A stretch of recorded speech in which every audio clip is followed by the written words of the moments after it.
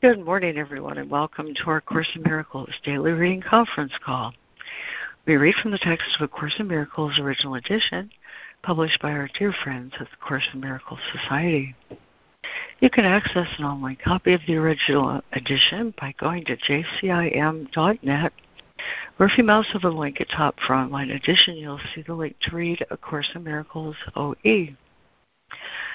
Also at that website, there's a tab called Lesson Sign Up, and there you can subscribe to receive an excellent daily email containing both the lesson for the day as well as the text reading. My name is Lori Cameron. This call is Monday through Friday from about 9:15 to about 11 a.m. Eastern, and today we are finishing a reading of Chapter 14, Bringing Illusions to Truth, with Section 7, the Test of Truth. We're also mindful of our lesson today, Lesson 163. There is no death. The Son of God is free. And by way of opening this morning, I found this little piece from David Modica in his work, Signs Along the Path. Just so perfect. And it goes like this. We have an existence that transcends the physical. We are an energetic being created by love. Love is the breath of the entire cosmos, breath of existence. You and I are the breath of love's existence. When this is understood, you will look at this world as nothing but love. You will see yourself and all its creatures in love's various stages of development. Live here, and love's light will shine its brightest in you. Live here, and live in love's eternal existence. There is no death. The Son of God is free. Amen. Thank you. I love that. Thank you. Mm-hmm. Perfect for the day. Thank you. Thank you. What a privilege to find these little pieces every day. Anyway, here's our reading list this morning. We have Lemoyne, Fran, Robin Marie, Donna, Judy, Jessica, and Harrison. And have I missed anyone? I don't think so. Okay, I think there's one unmuted line. And we'll go ahead and get underway then. In Chapter 14, Bringing Illusions to Truth, Section 7, the Test of Truth. Let's see, the essential thing he begins with yet. So I'm going to back up then to the last couple of sentences in the previous paragraph 57. The miracle becomes the means of sharing our shared identity. By supplying your identity wherever it is not recognized, you will recognize it. And God himself, who wills to be with his Son forever, will bless each recognition of his Son with all the love he holds for him. Nor will the power of all his love be absent from any miracle you offer to his Son. How then can there be any order of difficulty among them? Section 7, the Test of Truth. Yet, the essential thing is learning that you do not know. Knowledge is power, and all power is of God. You, who have tried to keep power for yourselves alone, have lost it. You still have the power, but you have interposed so much between it and your awareness of it that you cannot use it. Everything you have taught yourselves has made your power more and more obscure to you. You know not what it is, nor where. You have made a semblance of power and a show of strength so pitiful that it must fail you. For power is not a seeming strength, and truth is beyond semblance of any kind. Yet, all that stands between you and the power of God in you is but your learning of the false and your attempts to undo the true. Lemoyne. Okay. Thank you, Lori. All right, chapter 14, Bringing Illusions to Truth. Section 7, The Test of Truth. Yet the essential thing is learning that I alone do not know. Knowledge is power, and all power is of God. You who have tried to keep power for yourselves have lost it. You still have the power, but you have interposed so much between it and your awareness of it that you cannot use it. Okay, I started in the first person. I've got to continue it. Sorry. I who have tried to keep the power for myself have lost it. I still have the power, but I have interposed so much between it and my awareness of it that I cannot use it. Everything I have taught myself has made my power more and more obscure to me. I know not what it is, nor where. I have made a semblance of power and a show of strength so pitiful that it must fail. For power is not a seeming strength, and truth is beyond semblance of any kind. Yet all that stands between us and the power of God in us is but our learning of the false and our attempts to undo the true. Be willing, then, for all of it to be undone, and be glad that you are not bound to it forever. For we have taught ourselves how to imprison the Son of God, a lesson so unthinkable that only the insane in deepest sleep could even dream of it. Can God learn how not to be God? And can His Son, given all power by Him, learn to be powerless? What have I taught myself that I can possibly prefer to keep in place of what I have and what I am? Thank you, Lemoyne. And Fran. 59. Be willing, then, for all of it to be undone, and be glad that you are not bound to it forever. For you have taught yourselves how to imprison the Son of God, a lesson so unthinkable that only the insane in deepest sleep could even dream of it. Can God learn how not to be God? And can His Son, given all power by Him, learn to be powerless? What have you taught yourselves that you can possibly prefer to keep in place of what you have and what you are? 60. Atonement teaches you how to escape forever from everything that you have taught yourselves in the past by showing you only what you are now. Learning has been accomplished before its effects are manifest. Learning is therefore in the past, but its influence determines the present by giving it whatever meaning it holds for you. Your learning gives the present no meaning at all. Nothing you have ever learned can help you understand the present or teach you how to undo the past. Your past is what you have taught yourselves. Let it all go. Do not attempt to understand any event or anything or anyone in its light, for the light of darkness by which you try to see can only obscure.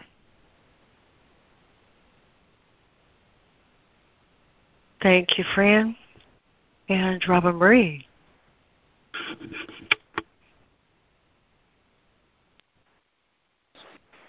60. Atonement teaches you how to escape forever from everything that you have taught yourselves in the past by showing you only what you are now. Learning has been accomplished before its effects are manifest. Learning is therefore in the past, but its influence determines the present by giving it whatever meaning it holds for you. Your learning gives the present no meaning at all. Nothing you have ever learned can help you understand the present or teach you how to undo the past. Your past is what you have taught yourselves. Let it all go. Do not attempt to understand any event or anything or anyone in its light, for the light of darkness by which you try to see can only obscure. 61. Put no confidence at all in darkness to illuminate your understanding, for if you do, you contradict the light, and thereby think you see the darkness. Yet darkness cannot be seen, for it is nothing more than a condition in which seeing becomes impossible. You who have not yet brought all of the darkness you have taught yourselves unto the light in you can hardly judge the truth and value of this course. Yet God did not abandon you, and so you have another lesson sent from Him, already learned, for every child of light by Him to whom God gave it. And so you have another lesson sent from Him, already learned for every child of light by Him to whom God gave it. This lesson shines with God's glory, for in it lies His power, which He shares so gladly with His Son. Thank you, Robin Marie. And Donna. 61. Put no confidence at all in darkness to illuminate your understanding, for if you do, you contradict the light and thereby think you see the darkness. Yet darkness cannot be seen, for it is nothing more than a condition in which seeing becomes impossible. You who have not yet brought all of the darkness you have taught yourselves unto the light in you can hardly judge the truth and value of this course. Yet God did not abandon you. And so you have another lesson sent from Him, already learned for every child of light by Him to whom God gave it. This lesson shines with God's glory, for in it lies His power, which He shares so gladly with His Son. 62. Learn of His happiness, which is yours. But to accomplish this, all your dark lessons must be brought willingly to truth and joyously laid down by hands open to receive, not closed to take. Every dark lesson that you bring to Him who teaches light, He will accept from you because you do not want it. And He will gladly exchange each one for the bright lesson He has learned for you. Never believe that any lesson you have learned apart from Him means anything.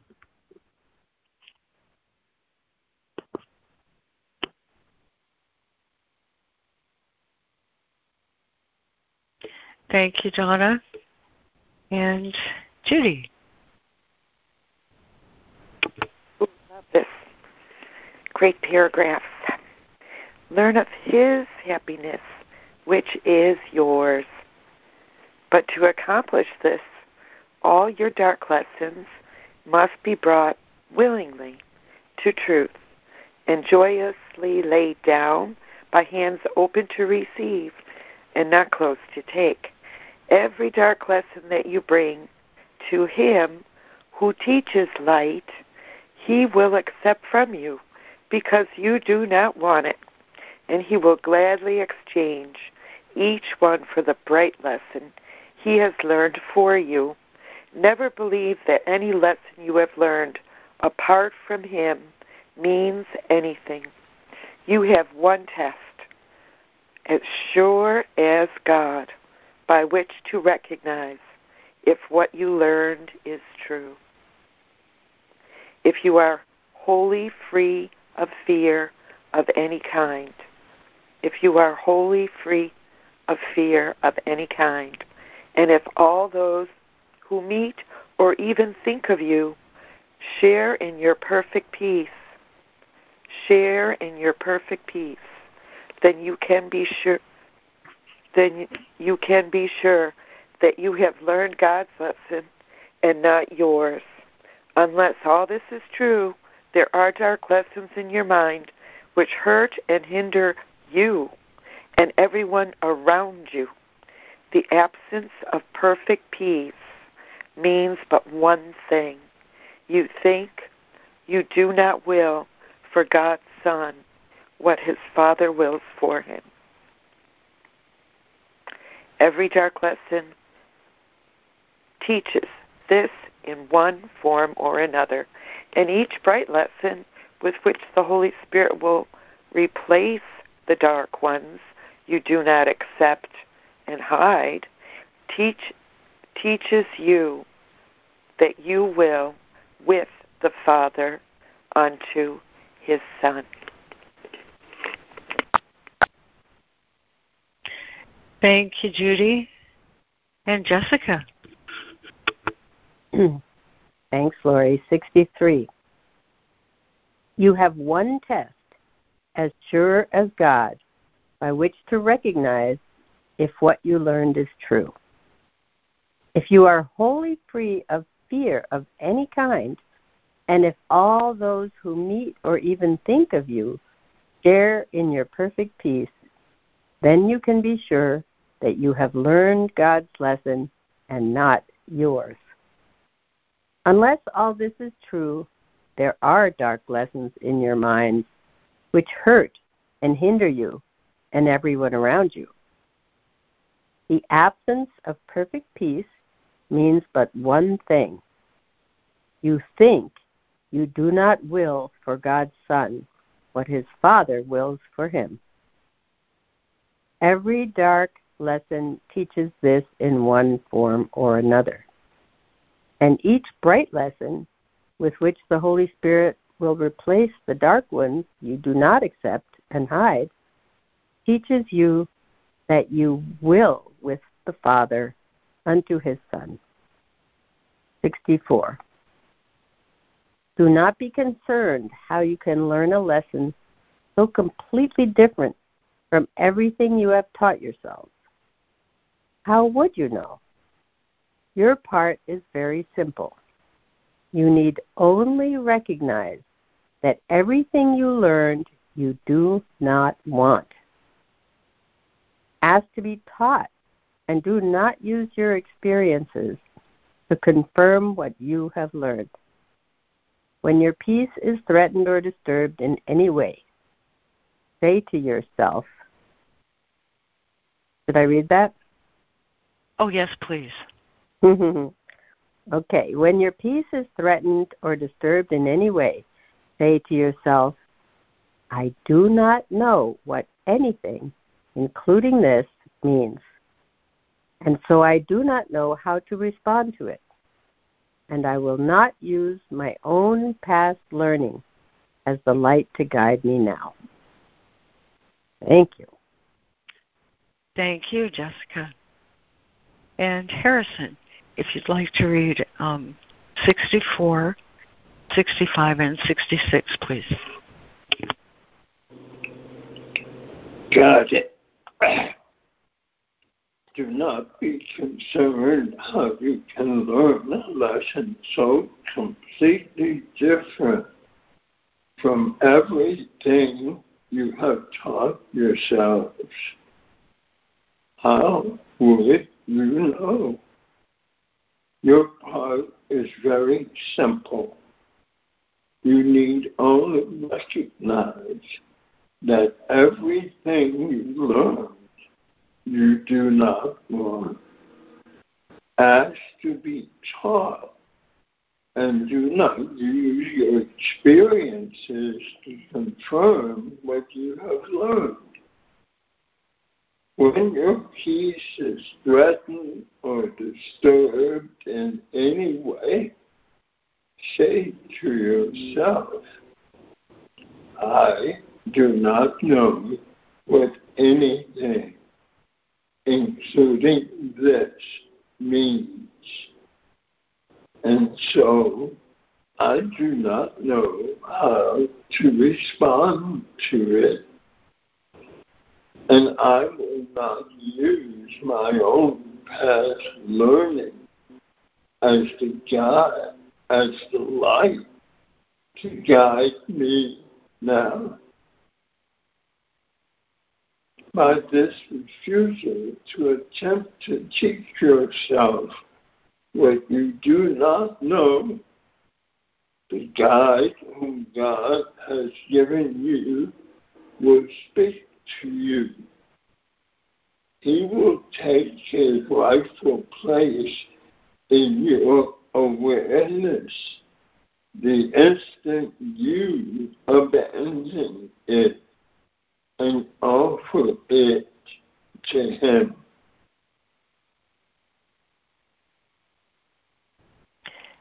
Thank you, Harrison.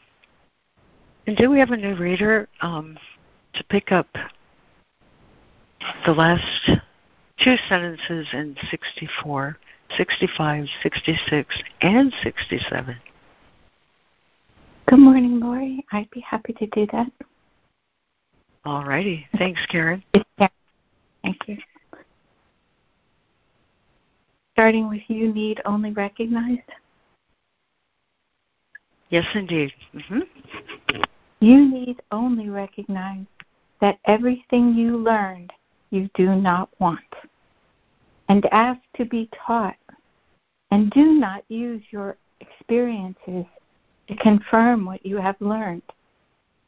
When your peace is threatened or disturbed in any way, say to yourself, I do not know what anything, including this, means, and so I do not know how to respond to it, and I will not use my own past learning as the light to guide me now. 66.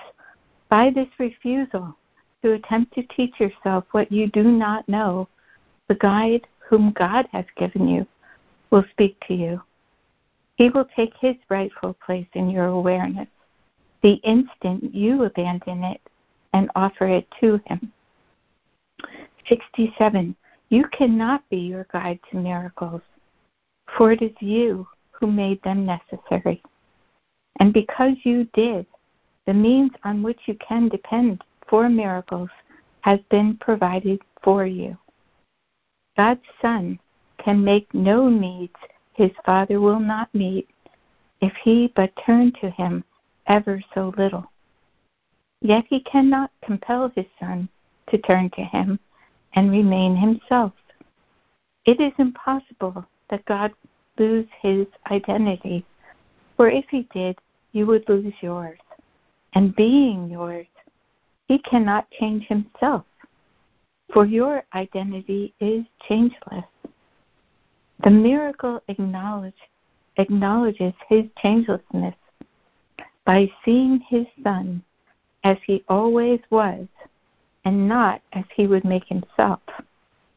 The miracle brings the effect which only guiltlessness can bring, and thus establishes the fact that guiltlessness must be.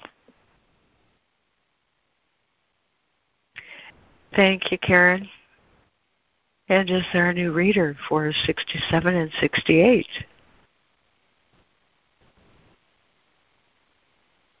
I can read. This is Sandra. Thank you, Sandra. You cannot be your guide to miracles, for it is you who made them necessary. And because you did, the means on which you can depend for miracles has been provided for you. God's Son can make no needs his Father will not meet if he but turn to him ever so little. Yet he cannot compel his Son to turn to him and remain himself. It is impossible that God lose his identity, for if he did, you would lose yours. And being yours, he cannot change himself, for your identity is changeless. The miracle acknowledges his changelessness by seeing his Son as he always was and not as he would make himself. The miracle brings the effects which only guiltlessness can bring, and thus establishes the fact that guiltlessness must be. 68. How can you, so firmly bound to guilt and committed so to remain established for yourself your guiltlessness, and committed so to remain established for yourself your guiltlessness? That is impossible. But be sure that you are willing to acknowledge that it is impossible.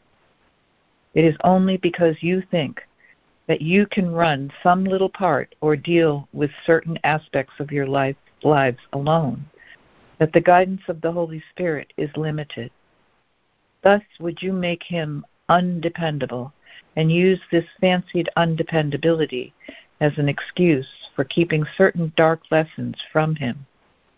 And by so limiting the guidance that you would accept, you are unable to depend on miracles to answer all your problems for you. Thank you, Sandra. And is there another new reader for 68 and 69?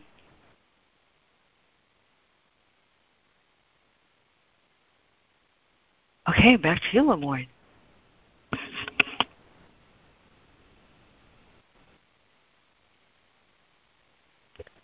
Okay.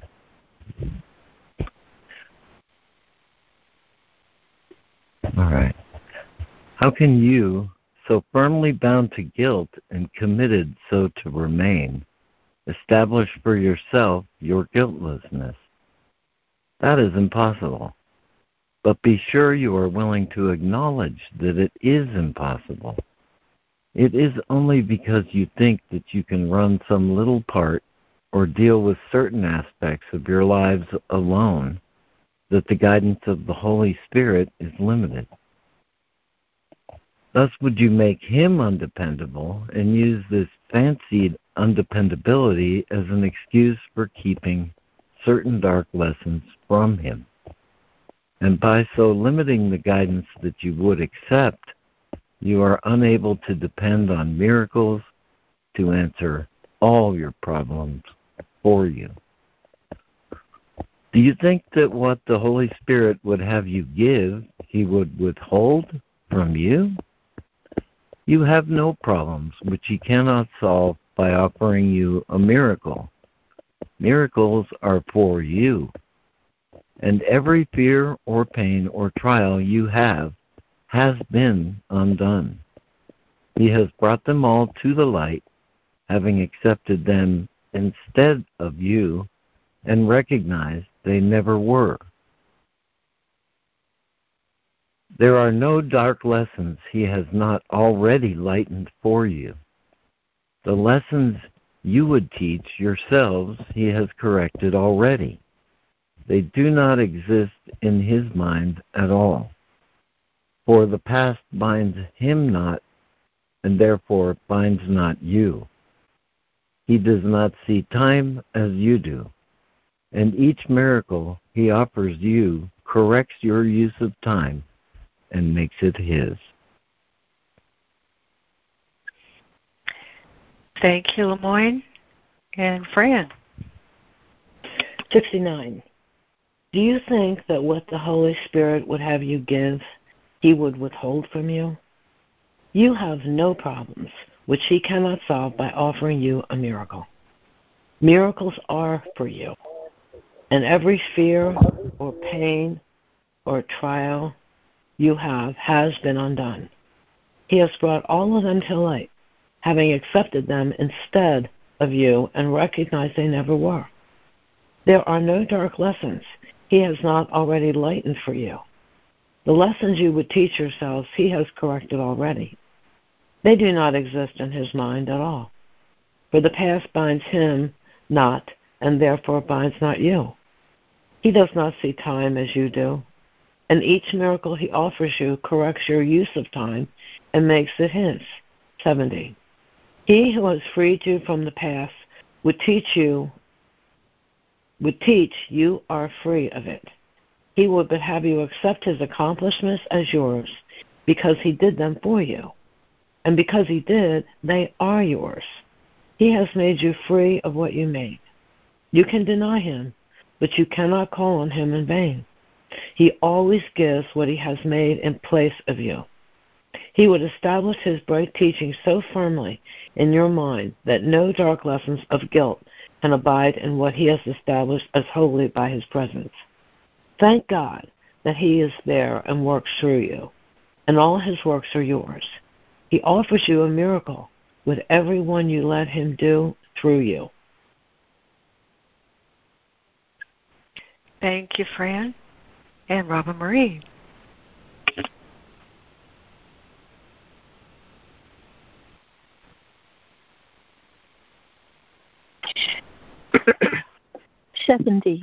He who has freed you from the past would teach you.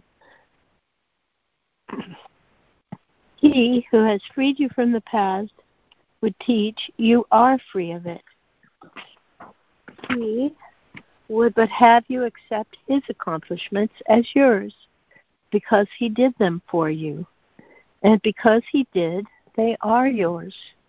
He has made you free of what you made. You can deny him, but you cannot call on him in vain. He always gives what he has made in place of you. He would establish his bright teaching so firmly in your mind that no dark lessons of guilt can abide in what he has established as holy by his presence. Thank God that he is there and works through you, and all his works are yours. He offers you a miracle with every one you let him do through you. 71. God's Son will always be indivisible. As we are held as one in God, so do we learn as one in him. God's teacher is as like to his Creator as is his Son, and through his teacher does God proclaim his oneness and his Son's. Listen in silence, and do not raise your voice against him, for he teaches the miracle of oneness, and before his lesson, division disappears. Teach like him here, and you will remember that you have always created like your Father. The miracle of creation has never ceased, having the holy stamp of immortality upon it. This is the will of God for all creation, and all creation joins in willingness.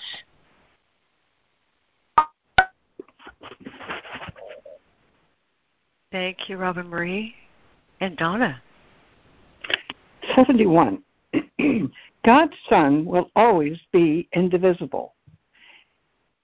As we are held as one in God, so do we learn as one in him. God's teacher is as like to his Creator as is his Son.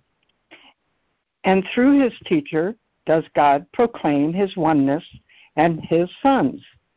Listen in silence and do not raise your voice against him, for he teaches the miracle of oneness, and before his lesson, division disappears. Teach like him here, and you will remember that you have always created like your Father. The miracle of creation has never ceased, having the holy stamp of immortality upon it. This is the will of God for all creation, and all creation joins in willingness. 72. Those who remember always that they know nothing, but who have become willing to learn everything, will learn it. But whenever they trust themselves, they will not learn. They have destroyed their motivation for learning by thinking they already know. Think not you understand anything, until you pass the test of perfect peace. For peace and understanding go together and never can be found alone. Each brings the other with it. For it is the law of God that they be not separate. They are cause and effect, each to the other. So where one is absent, the other cannot be. Thank you, Donna. And Judy. Yes, thank you, Lori. Those who remember always that they know nothing, but who have become willing to learn everything, will learn it. But whenever they trust themselves, they will not learn. They have destroyed their motivation for learning by thinking they already know. Think not you understand anything until you pass the test of perfect peace. For peace and understanding go together and never can be found alone. Each bring the other with it, for it is the law of God. They be not separate. They are cause and effect, each to each other. So where one is absent, the other cannot be. Only those who see they cannot know, unless the effects of understanding are with them, can really learn at all. And for this, it must be peace they want and nothing else. And for this, it must be peace they want and nothing else.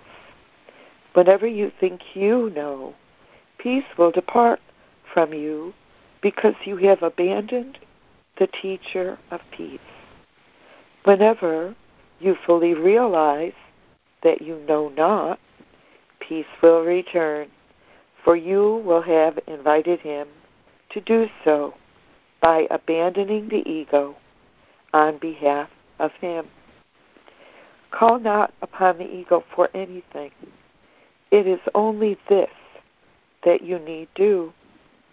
The Holy Spirit will, of himself, fill every mind that so makes room for him.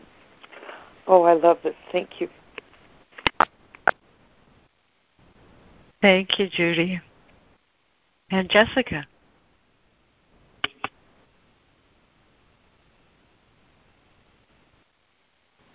Thank you, Lori.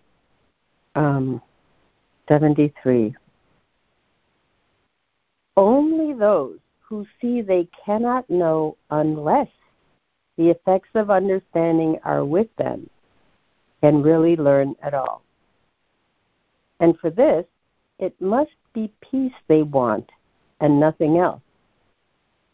Whenever you think you know, peace will depart from you because you have abandoned the teacher of peace. Whenever you fully realize that you know not, peace will return, for you will have invited him to do so by abandoning the ego on behalf of him. Call not upon the ego for anything. It is only this that you need do. The Holy Spirit will, of himself, fill every mind that so makes room for him. 74. If you want peace, you must abandon the teacher of attack. The teacher of peace will never abandon you. You can desert him, but he will never reciprocate, for his faith in you is his understanding. It is as firm as his faith in his Creator, and he knows that faith in his Creator must encompass faith in his creation. In this consistency lies his holiness, which he cannot abandon, for it is not his will to do so. With your perfection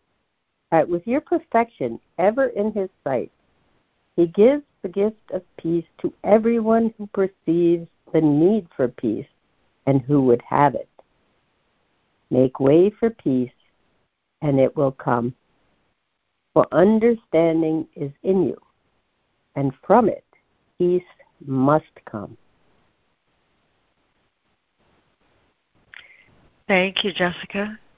And Harrison. 74. If you want peace, you must abandon the teacher of attack. The teacher of peace will never abandon you. You can desert him, but he will never reciprocate. For his peace, for his faith in you is his understanding. It is as firm as is his faith in his Creator. And he knows that faith in his Creator must encompass faith in his creation. In this consistency lies holiness, which he cannot abandon, for it is not his will to do so. With your perfection ever in his sight, he gives the gifts of peace to everyone who perceives the need for peace and who would have it. Make way for peace, and it will come. For understanding is in you, and from it peace must come. 75. The power of God from which they both arise is yours as surely as it is his. You think you know him not only because alone it is impossible to know him, yet see the mighty works that he will do through you, and you must be convinced you did them through him. It is impossible to deny the source of effect so powerful they could not be of you. Leave room for him, and you will find yourself so filled with power that nothing will prevail against your peace. And this will be the test by which you recognize that you have understood.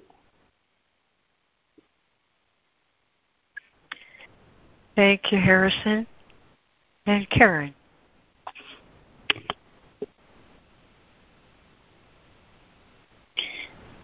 I'm going back 2 sentences. Make way for peace, and it will come. For understanding is in you, and from it peace must come. 75. The power of God from which they both arise is yours, as surely as it is his. You think you know him, not only because alone it is impossible to know him.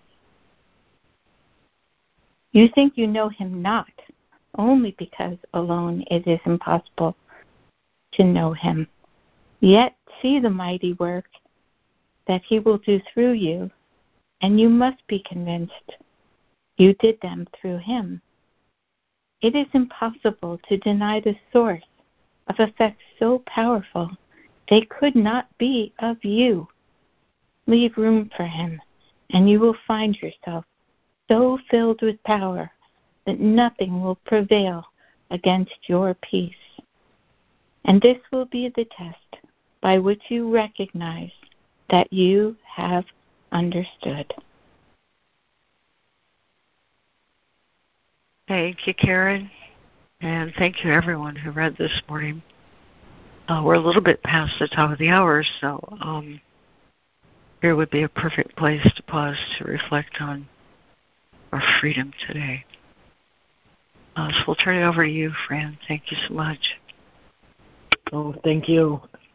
Hi, everybody. We are in the first part of the workbook, and today we are on Lesson 163. There is no death. The Son of God is free. Excuse me. So I shall read some from the lesson, and then we will do our 5-minute practice on the lesson. Okay. There is no death. The Son of God is free. Death is a thought which takes on many forms, often unrecognized. It may appear as sadness, fear, anxiety, or doubt, as anger, faithlessness, and lack of trust, concern for bodies, envy, and all forms in which the wish to be as you are not may come to tempt you. All such thoughts are but reflections of the worshiping of death as Savior and as giver of release.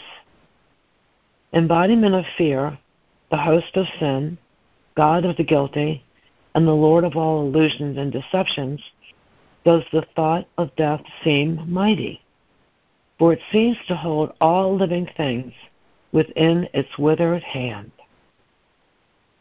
All things but death are seen to be unsure. Would you bow down to idols such as this? Here is the opposite of God proclaimed as Lord of all creation, stronger than God's will for life, the endlessness of love, and heaven's perfect, changeless constancy. Here is the will of Father and of Son, defeated finally and laid to rest. It is impossible to worship death in any form and still select a few you would not cherish and would yet avoid while still believing in the rest. For death is total. Either all things die or else they live and cannot die. No compromise is possible. The idea of the death of God is so preposterous that even the insane have difficulty in believing it. For it implies that God was once alive and somehow perished, killed, apparently, by those who did not want him to survive. Death's worshippers may be afraid, and yet can thoughts like these be fearful? If they saw that it is only this which they believed, they would be instantly released. And you will show them this today. There is no death, and we renounce it now in every form for their salvation and our own as well.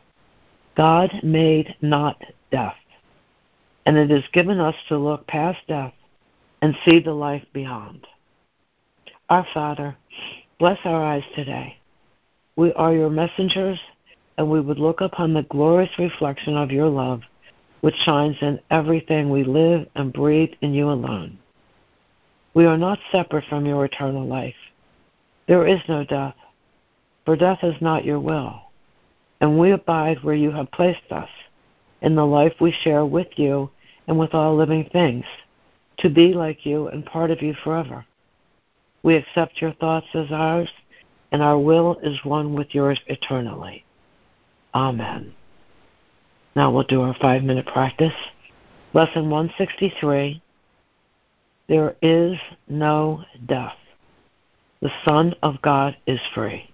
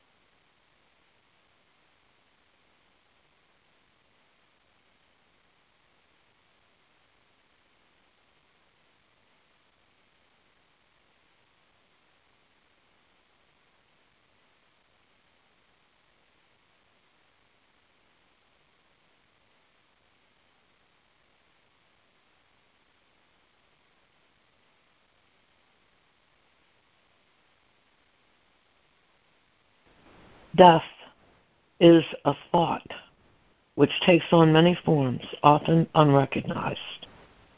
Lesson 163. There is no death. The Son of God is free. Amen. Amen. Oh, that was just great, Fran. Thank you.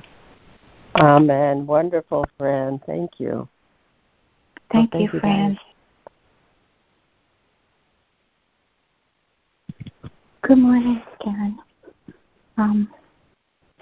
What I was thinking is that death is everything that defends against the light. And as in the text reading, it was talking about the power of God is with us.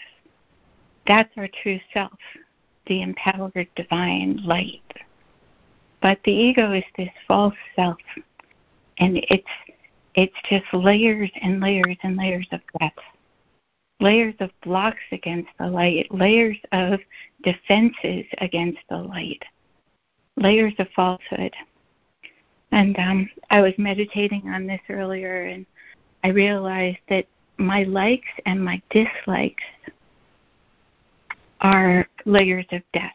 You know, the ego has judged. First, the ego comes along and judges, and then establishes likes and dislikes. It's another layer, that layer I wasn't aware of. But this prayer, I do not know what anything including this means, and so I do not know how to respond to it, and I will not use my own past learning to guide me now. That is one of my absolute most favorite prayers in the whole book. In fact, I have it on an index card so I can carry it around, because my ego's past learning is falsehood. It's just another one of those shields that blocks the light. If it were possible to remove all these forms of death, then I would just I would just be light. I would just be an etheric light body joined to everything in oneness, because that's what we really are: spirit, light, love, peace. And this reading keeps referring us back to the fact that if we relinquish the idea that we know anything, I think I know what's right or what's true. That's the ego's voice. I need to relinquish thinking that I know and accepting that I don't know, so that the Holy Spirit can teach me what's true. And in that openness, it takes away these layers of death blocking the light.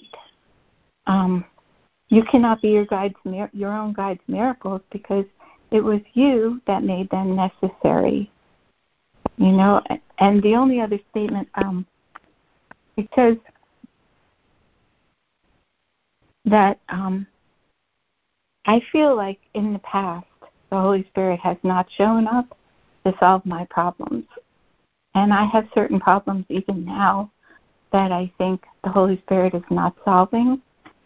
But it says in this that it's an excuse that I'm making up that says that it hasn't been solved. And that's based on, again, the ego's judgment of what's good and what's not good. And the thing is, I can't see the whole picture from my ego mind. Only the Holy Spirit knows.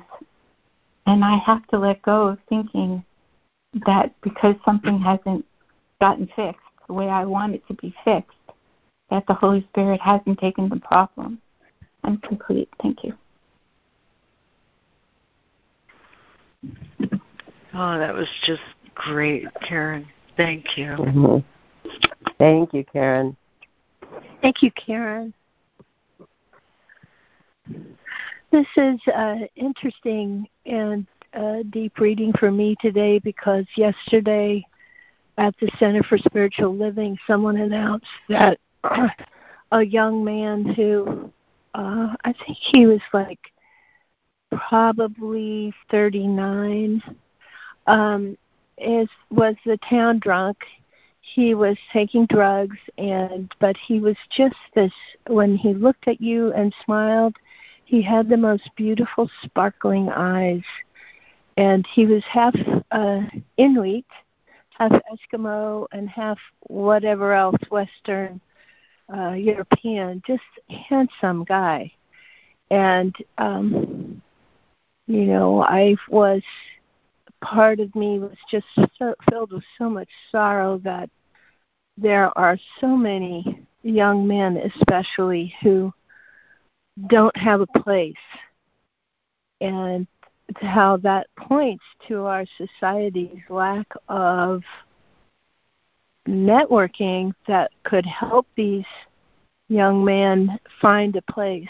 And he never did find a place, and he could have been. I mean, he is this most amazing person.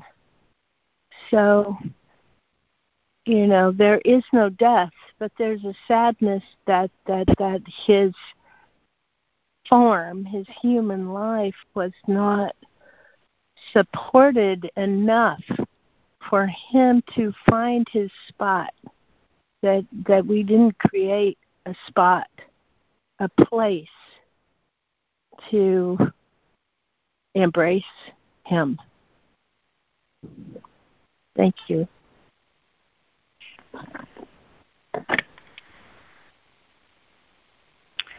Thank you, Robin Marie. Thank you. Thank you, Robin Marie. Thank you for demonstrating your compassion. Thank you for sharing.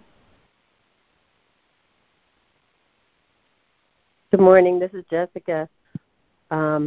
This is just so beautiful today. I don't know if it's touching me so deeply because it's answering some important questions for me about things happening in my life. But I also want to say I think of this as Lori's section because it talks about not knowing. And I love in paragraph 58, yet the essential thing is learning that you do not know. Wow, how hard is that for me to learn? Knowledge is power, and all power is of God. You who have tried to keep power for yourselves have lost it. You still have the power, but you have interposed so much between it and your awareness of it that you cannot use it. I mean, this section I could read the whole thing again. But, we don't know, and we keep forgetting, at least I keep forgetting that I don't know, and I keep trying to figure things out. And I have to remind myself that first comes forgiveness, then understanding.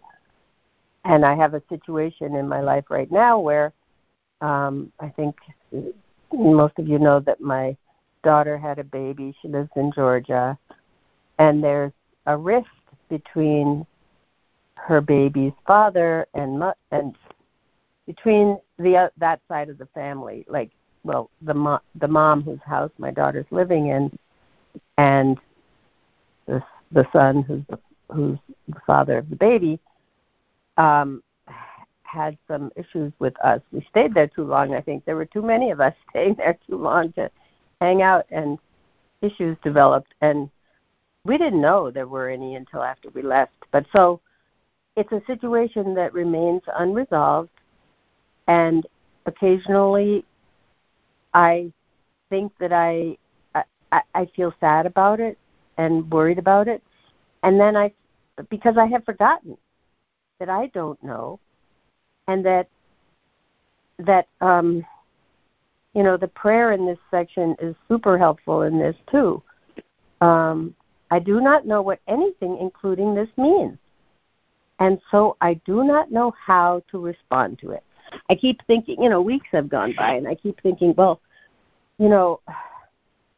I try to respond in loving ways, and at this point, nothing is changing, so I'm just blessing them whenever I think of them, in order to avoid any kind of judging and perception of negative perception and judgment, I do not know how to respond to it, and I will not use my own past learning as the light to guide me now. So if I don't use my own past learning, I just have to be open to whatever is revealed and whatever guidance I get, and to the fact that waiting and sending blessings, maybe the intermittent time is there for me to learn how to keep blessing every time I think any kind of judgmental thoughts. It's very difficult not to think judgmental thoughts when both my husband and I have reached out to both of the people involved, and that we have gotten absolutely no response. So it's hard not to feel, this is not okay, it's hurtful, it's disrespectful, this is our, shared grandchild and so forth and child. But that is going to get no one nowhere. No how. So blessing them is really the only option I have, because that's what brings me peace, when I'm able to do that, and when I'm able to trust that the will of God is unfolding. Thanks for listening, guys. I'm complete. Oh, thank you for sharing that, Jessica. Especially the emphasis on trust. Yes, thank you very much. That was very, very clear and very helpful. Thank you.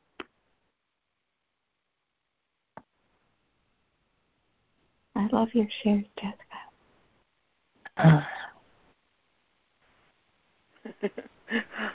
Oh, thank you. Great shares. It's one line in this particularly that just really jumps out to me in the lesson. And then I'd like to refer to the lesson, if I may. In paragraph 66 of the text, which follows, the acceptance that I don't know what anything means, that everything is a personal interpretation. According to perception, the perception of form, which it goes into in the text reading the last few days, that perception of form is the ego's interpretation, and that's all the body's eyes can see. Now, if I think I'm the body, and I'm trusting what my body's senses tell me is real, and I believe it's real, then of course I'm going to accept the ego's judgment of things. And I will be disturbed by what I perceive through the body, in the body, as the body, in the world, and the world according to the perceptions of the body. So I'm giving reality to all of it, reality to the dream, to the illusion, to the ego's, not that it's all not real, it's a real experience, but it's the ego's interpretation of it that it's illusory. So letting go of everything that I think I know through my own personal interpretation of it. And this leads me to the one line in paragraph 66 that jumps out at me. By my refusal to attempt to teach myself what I do not know, the guide whom God has given me will speak to me. So I'm listening. I'm still quiet in peace. And because peace is the condition for me understanding anything, because if I'm in opposition to anything as it is, in opposition to what is happening now, God's will is happening now. The ego is the only one that doesn't see that. The ego separates things out and says, this is wrong, this shouldn't be happening, this is wrong, this isn't right. So, the line again, the guide whom God has given me will speak to me if I'm listening, and he will take his rightful place in my awareness the instant, the holy instant, I abandon it. So I abandon my own awareness. That's it. I abandon Judy in my awareness of everything. I abandon me in my own awareness of everything. So I'm merely aware. I'm simply and merely being present with the holy presence of God in my mind. And what would you show me? What would you reveal to me? What would you tell me about what I need to know about what's happening here? I don't know what's happening here. And the world is simply what the world is. The world is happening as it is. I can't change the world. I needn't change the world, but I need change the way I look at the world. Ergo, here I'm going to go to the lesson, and that we think that, and this comes from lesson 167, that there's one life that I share with God, and it's an immortal life, a constant, consistent, loving, real world where I am one and whole and united in the state of grace with everything. But we think that death is of the body, yet it is but an idea, irrelevant to what is seen as physical. A thought is in the mind. It can then be applied as the mind directs it to the body. Its origin is where it must be changed. If change occurs, ideas do not leave their source. The emphasis this course is placed on that idea is due to its centrality in our attempts to change our minds about ourselves. It is the reason we can heal ourselves. It is the cause of healing. It is why you cannot die. Its truth established us as one with God. It's the belief that conditions change, that I can change and distort myself into an image of my own making that comes from mind. It's all a projection from the mind. It's the great projection that emotions alternate because of causes we cannot control outside of us, we did not make, and we can never change. It's the fixed belief ideas can leave their source and take on qualities the source does not contain, becoming different from their own origin, apart from it in kind, as well as distance, time, and form. So death is the thought that you can separate yourself from your Creator, and you believe you're an image of your own making, and that as I think I am, I see others. If I think I'm a body, I'm going to see others as bodies. As I think I am a body, I have problems related to the body, to its sustenance, to its protection, to its care and concerns, to its death. If I know I'm not a body, none of these are of any concern whatsoever to me. Therefore, I have no worries. I can't get angry. I can't be hurt. I don't have any fear because I know I'm an immortal. And you can't touch spirit. I have to claim and own and acknowledge the truth of how God's created me, or the dream will not die. I can't be living the dream and trying to fix the dream. They're in opposition. They're completely opposites, true and false. And either God's truth is true and I am as He created me, or I'm believing false beliefs that make me suffer. And I'm projecting them onto the world, because the world is just a projection from the separated egoic mind. The image on the screen, images, symbols, signs and symbols. Body is the symbol of sin, sickness, and death. We have to understand what the Course is teaching us to know and understand that peace, I have to want peace. Peace is a condition for understanding the truth of who I am. If I let the dream upset me, I'm a part of the dream. I'm buying it. I'm taking the bait. The dog is in the hunt. I'm trying to fix the dream. Waking up from the dream is the point. I am not a dream, body in a dream world. I'm an awakened, enlightened spirit, the incredible lightness of being, a light love being. Just like Karen said, I love your shares, all of you, and have a joyful and happy day. God's will for us is perfect peace and joy and happiness. And if I'm not that, I'm an ego. I'm being in an ego. I'm demonstrating I'm an ego. And I'm living, I'm not living, I'm dying. So ergo, there I go. Thank you. I'm going to go off to work. Judy.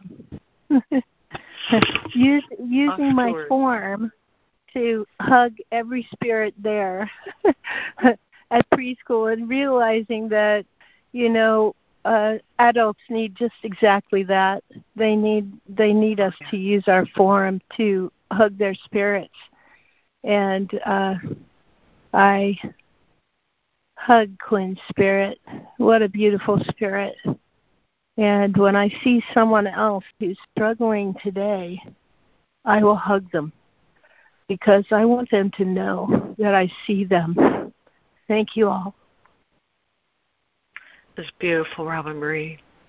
Thank you very much. Yeah, thank you, guys. You bring the light. And thanks for your share, Judy. Very thorough, as usual. Thank you.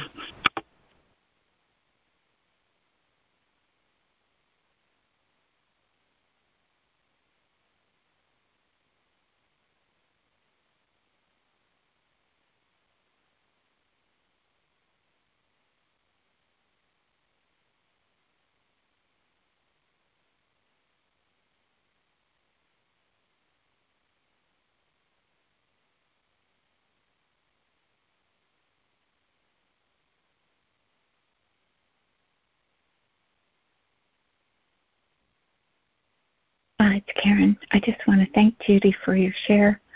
I especially loved the beginning when you were using all the references from the text and really discussing very distinctive or separate details from the reading and from the lesson. And that was so helpful. I just want to thank you for that. And then you go on, and it's like it becomes more abstract, and then I kind of lose what you said in the beginning, which is a really hard thing for me, because I just want to take away what you gave in the beginning. So great. Thank you. Thank you, Karen. I'm trying to be more conscientious about that. Thank you for your encouragement. No, thank you both.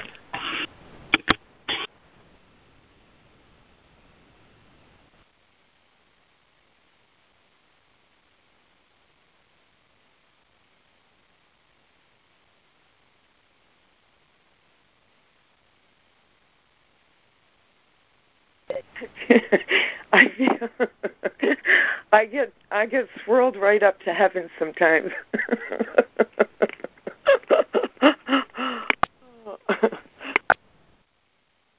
I love it.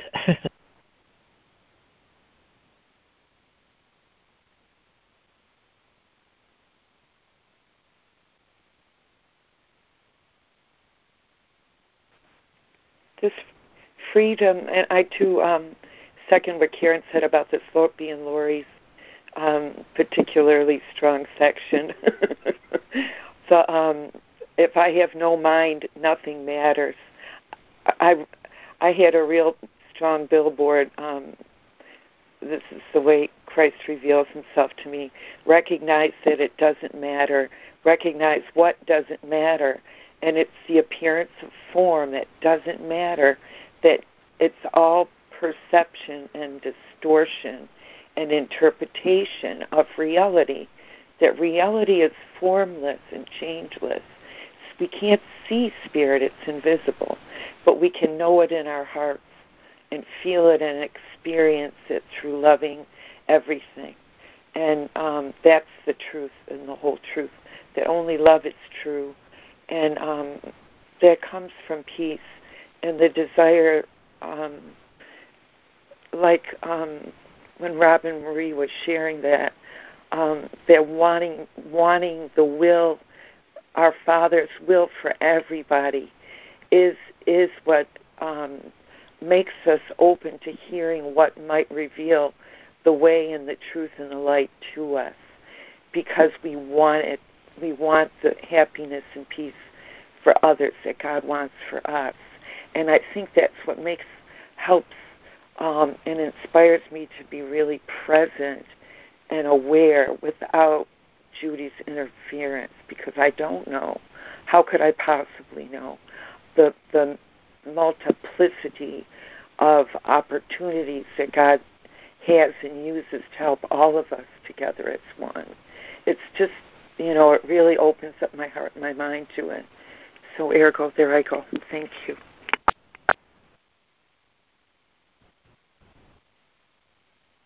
Thanks, Judy. Thank you, Judy.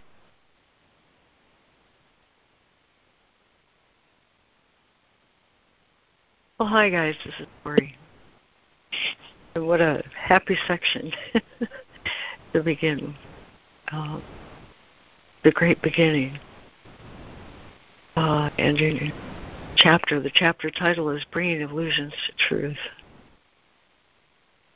And I'm quite enamored this morning with how he begins this section, but I'm especially in love with paragraph 64 today. Speaking of the happiness which is ours, one test, peace, and understanding. The atonement is how you can escape the past forever. And then he says, after all that, do not be concerned about how you can learn a lesson so completely different from everything you have taught yourselves. How would you know? Your part is very simple. You need only recognize that everything you taught, everything you learned, you do not want. You do not want. Everything you learned, you do not want. Think about that word, want. The ego wants. The ego wants, but the Son of God wills. It's a very, very important difference, wanting and willing. We can make a world, he says. We can make a world and believe in it. So don't ever doubt the power of the Son of God and his will. He can make a world he doesn't even want and then believe in it. But there's something very different about will. And if you think back to lesson 74, the very first unequivocal lesson in the workbook, unequivocal in that it states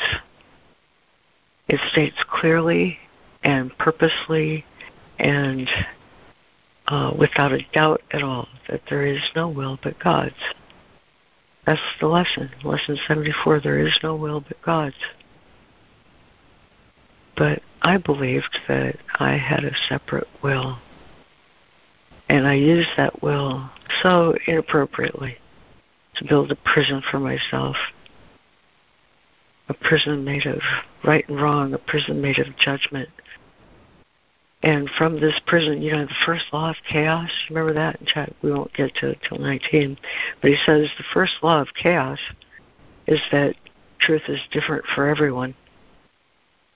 That's what I believed, that truth was different from everyone's, and my truth, of course, was superior. And I used it to make a world. How can you learn a lesson so completely different when I worked really, really hard at it, as we all did? If we hadn't worked so hard at it, we wouldn't be here. Because working hard at it, working hard at being an ego is what teaches us that we don't want it. I was thinking about, there's another statement that's really unequivocal. It's in chapter 3. And let me see if I have it. I do. Nope, not that one. This one.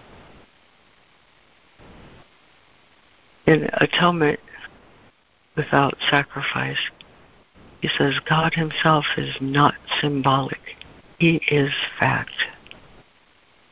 The atonement, too, is totally without symbolism.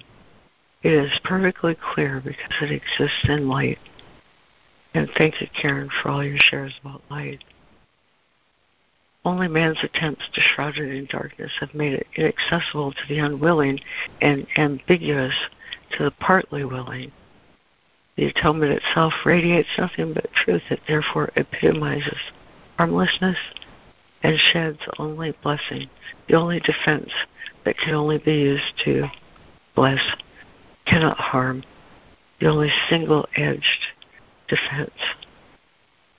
By single-edged, he means can't be used in any other way except to bless. Because it arose from perfect innocence. Innocence is wisdom. Because it is unaware of evil which does not exist. It is, however, perfectly aware of everything that is true. And then he goes on to this unequivocal statement. Nothing can prevail against the Son of God who commends his Spirit into the hands of his Father. By doing this, the mind awakens from its sleep and the soul remembers its Creator. All sense of separation disappears and level confusion vanishes.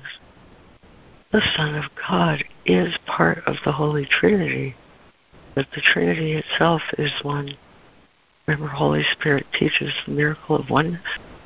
There is no confusion within its levels because they are of one mind and one will, capital W. This single purpose creates perfect integration and establishes the peace of God. Yet this vision can be perceived only by the truly innocent, and that's why I love paragraph 64. He talks about atonement, he talks about guiltlessness, and how can I learn that lesson myself? I can't.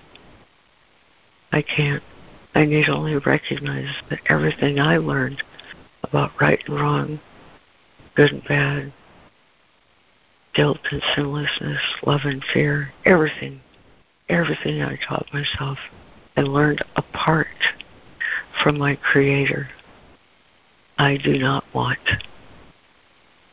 That's an exercise of will.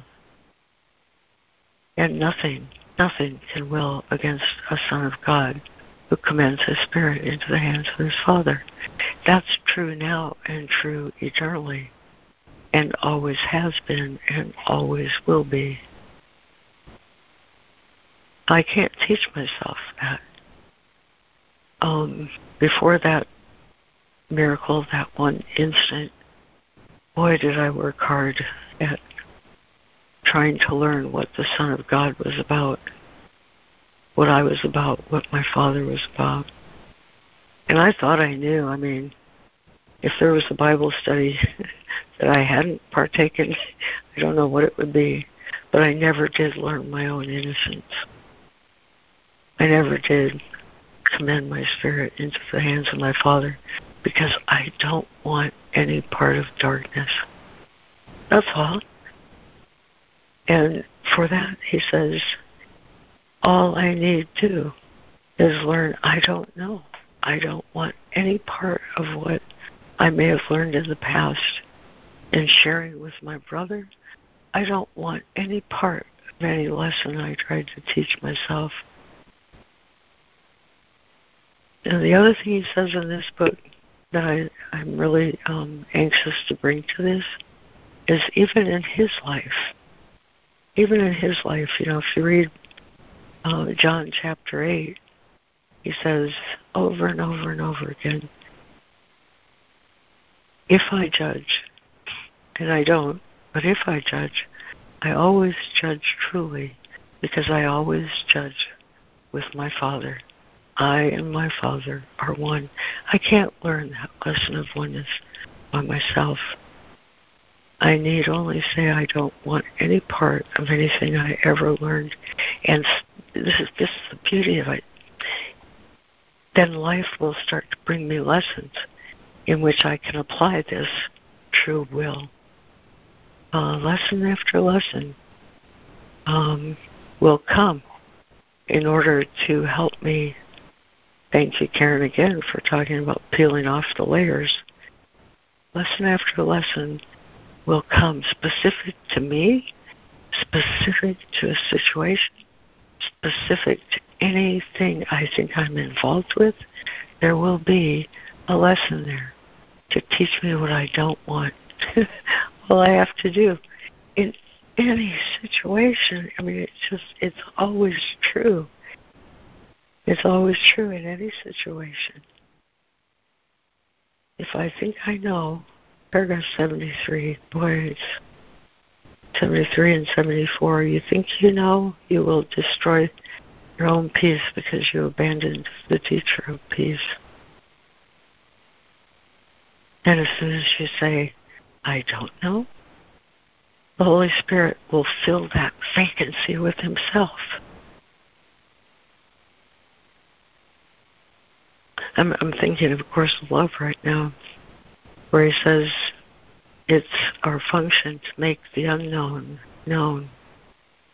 And the beautiful thing about the love of the Father, the love of Source, is that in every situation where love doesn't seem apparent, where something else is in my awareness,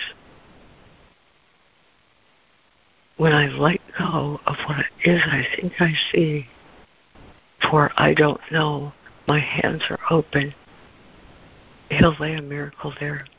Because this power that he talks about, this power of God that he talks about in paragraph 75, is love. And the love of the Father, is the source of all miracles. And regardless of how it appears to my eyes, love will be apparent and make itself manifest in my awareness. And bring the love that needs to correct whatever situation I'm involved with. Bring it to my awareness in a way that I can share it. And my brother, or whatever this situation I'm involved with, will change to make love manifest. Why is this called the Course in Miracles? Because the power of God, the power of love, will always fill my mind whenever I make it empty. What is the Holy Spirit? In paragraph 73, you think you know, you'll destroy your peace because you abandoned the teacher of peace. And then he says the Holy Spirit will fill your awareness. Because what is the Holy Spirit but all my knowledge saved for me? All my knowledge saved for me. We talk about waking up as if it were an endpoint. But the nature of love is creation. It's always extending. And there is no endpoint to that. And so each of us are the light in any situation. And this is how the love of the Father is extended in an unlimited fashion. And yet he says the Holy Spirit will remain to bless your creations. What is creation except love? It's an ongoing, ever-extending, unlimited awareness of unity. Not that that's an endpoint. There is no endpoint on this journey because the Father's love is always extending. And whenever I can, God, someone sent me a beautiful thing this morning. Let me see if he's still here. No, I had to leave the call.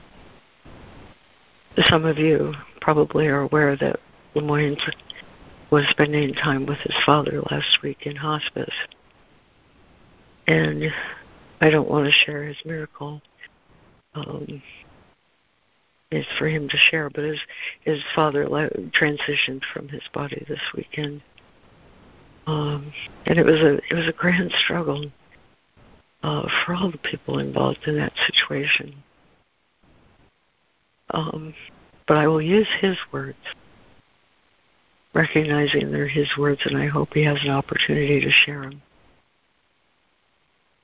He says, between me getting to a divinely peaceful acceptance and my son transmitting my brother's acceptance, my dad then passed quite soon and quietly.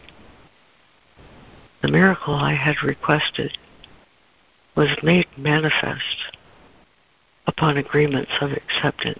And this is how creation is. Whenever I ask, what's the truth of this? What is my Father's will in this? Everything that I thought before passes away. We think, I used to think I'm the one who needs to forgive. Even forgiveness is given me because I don't know the truth. But when I ask and leave that empty place in my mind, Holy Spirit, the truth will always fill my awareness. And a miracle will be made manifest upon my agreement of accepting. Oh, man, I told him why that phrase is a keeper. This is how miracles work. On trust. And also in paragraph 73, this is how trust is built. Incident after incident, situation after situation, event upon event. In every case, when I defer my past learning, a miracle will correct me. And that miracle of creation never ends. The power of God, the love of God, will bring to my mind peace and understanding. And on that journey of the Son of God, there is no end. There simply is no end to all the miracles you will do, he says.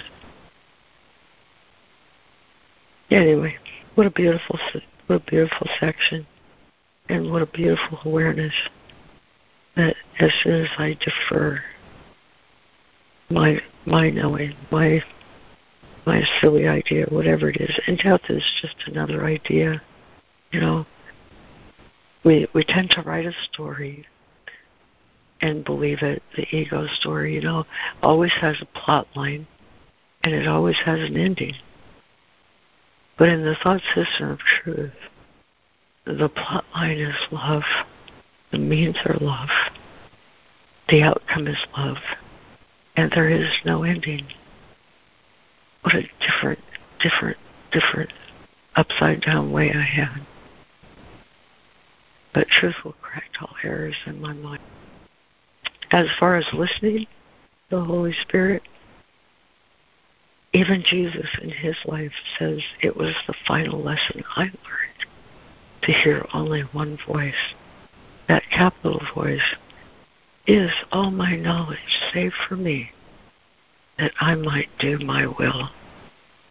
And that's to love with God, to let love be made manifest in any situation where I can accept the truth of it. I'm complete. Thank you, Lori, for the beauty of your words and for your own beauty. I am complete. Oh, yes, Lori, that was beautiful. Thank you so much. So nice to hear Lori, your voice again. Thank you, Lori. Thank you, guys. Thank you, Lori. That was great.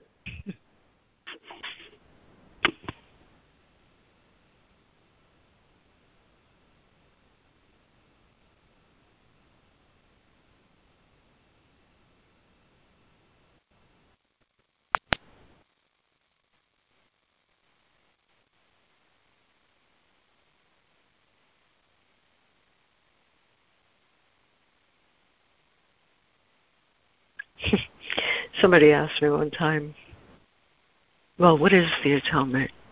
And it was one of those invitations where I had time for one sentence,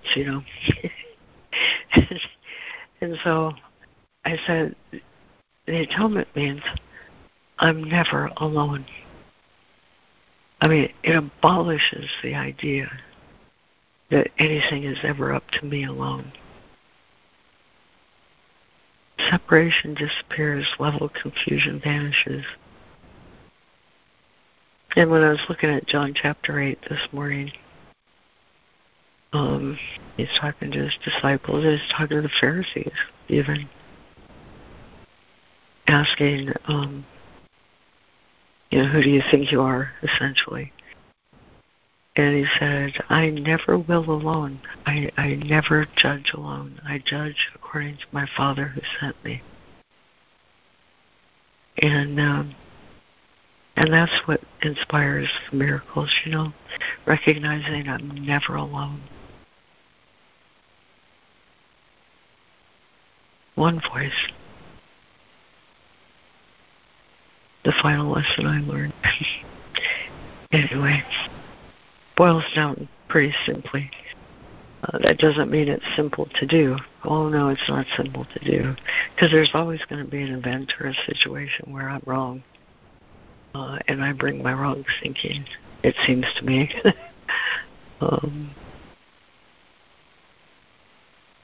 But there's always a correction available when I return my mind to the one defense that says everything else I thought was wrong. There's only unity. Anyway. Oh, you know what else I wanted to say? Remember there was a quote that said when blame is withdrawn from without, there's a tendency to harbor it within. And I've heard so many Course in Miracles students say this thing that to accept the idea that I'm always going to be wrong. But that's not true. The miracle restores to my awareness the fact that I'm always right. And innocence is the truth of me and everyone involved. What is a teacher of God?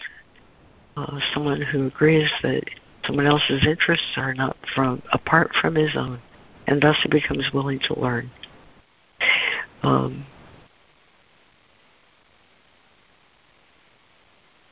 But that there is no blame. There's no blame on me. There is no blame on anyone. And that's how the truth of innocence is returned to me.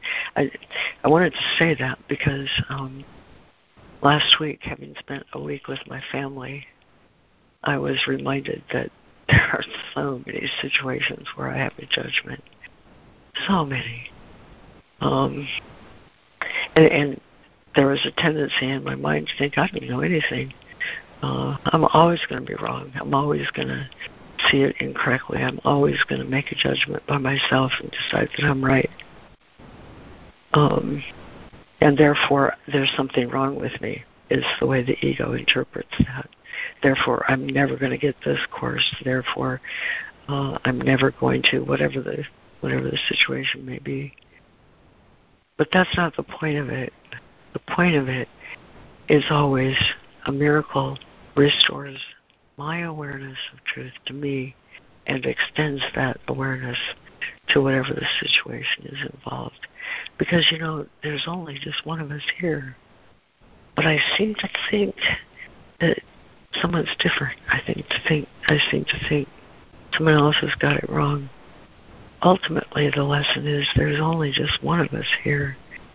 And anything I judge against is a judgment against myself. So, that's life. That's life. And life is as holy as the holiness by which it is created. And that's the awareness that keeps coming back every time I accept the truth. So I don't see that there's an end because there's always going to be someone with whom I can share a miracle. Because I always seem to see someone else. So that's where I think I'll end it, in bringing illusions to truth. I can't take truth and apply it to my mind and say I'm screwed up. I say to myself, I don't know, and then I'm corrected. That's how I think this chapter ends. And to close the call, again, there's so many places, but I love the beginning of this chapter, where he says, join your efforts to the power that cannot fail and must result in peace. No one can be untouched by teaching such as this. You will not see yourself beyond the power of God if you teach only this. You will not be exempt from the effects of this most holy lesson, which seeks but to restore what is the right of God's creation. From everyone whom you accord release from guilt, you will inevitably learn your innocence. The circle of atonement has no end, and you will find ever-increasing confidence in your own safe inclusion in what is for all, in everyone you bring within its safety and perfect peace. Blessed are you who teach with me. Our power comes not of us, but of our Father. Guiltlessness, we know Him as He knows us guiltless. I stand within the circle, calling you to peace. Teach peace with me. Stand with me on holy ground. Remember for everyone your Father's power that He has given him. Believe not that you cannot teach His perfect peace. Stand not outside, but join with me within. Fail not the only purpose to which my teaching calls you. Restore to God His Son, as He created Him, by teaching Him His innocence. There is no death. The Son of God is free. Amen.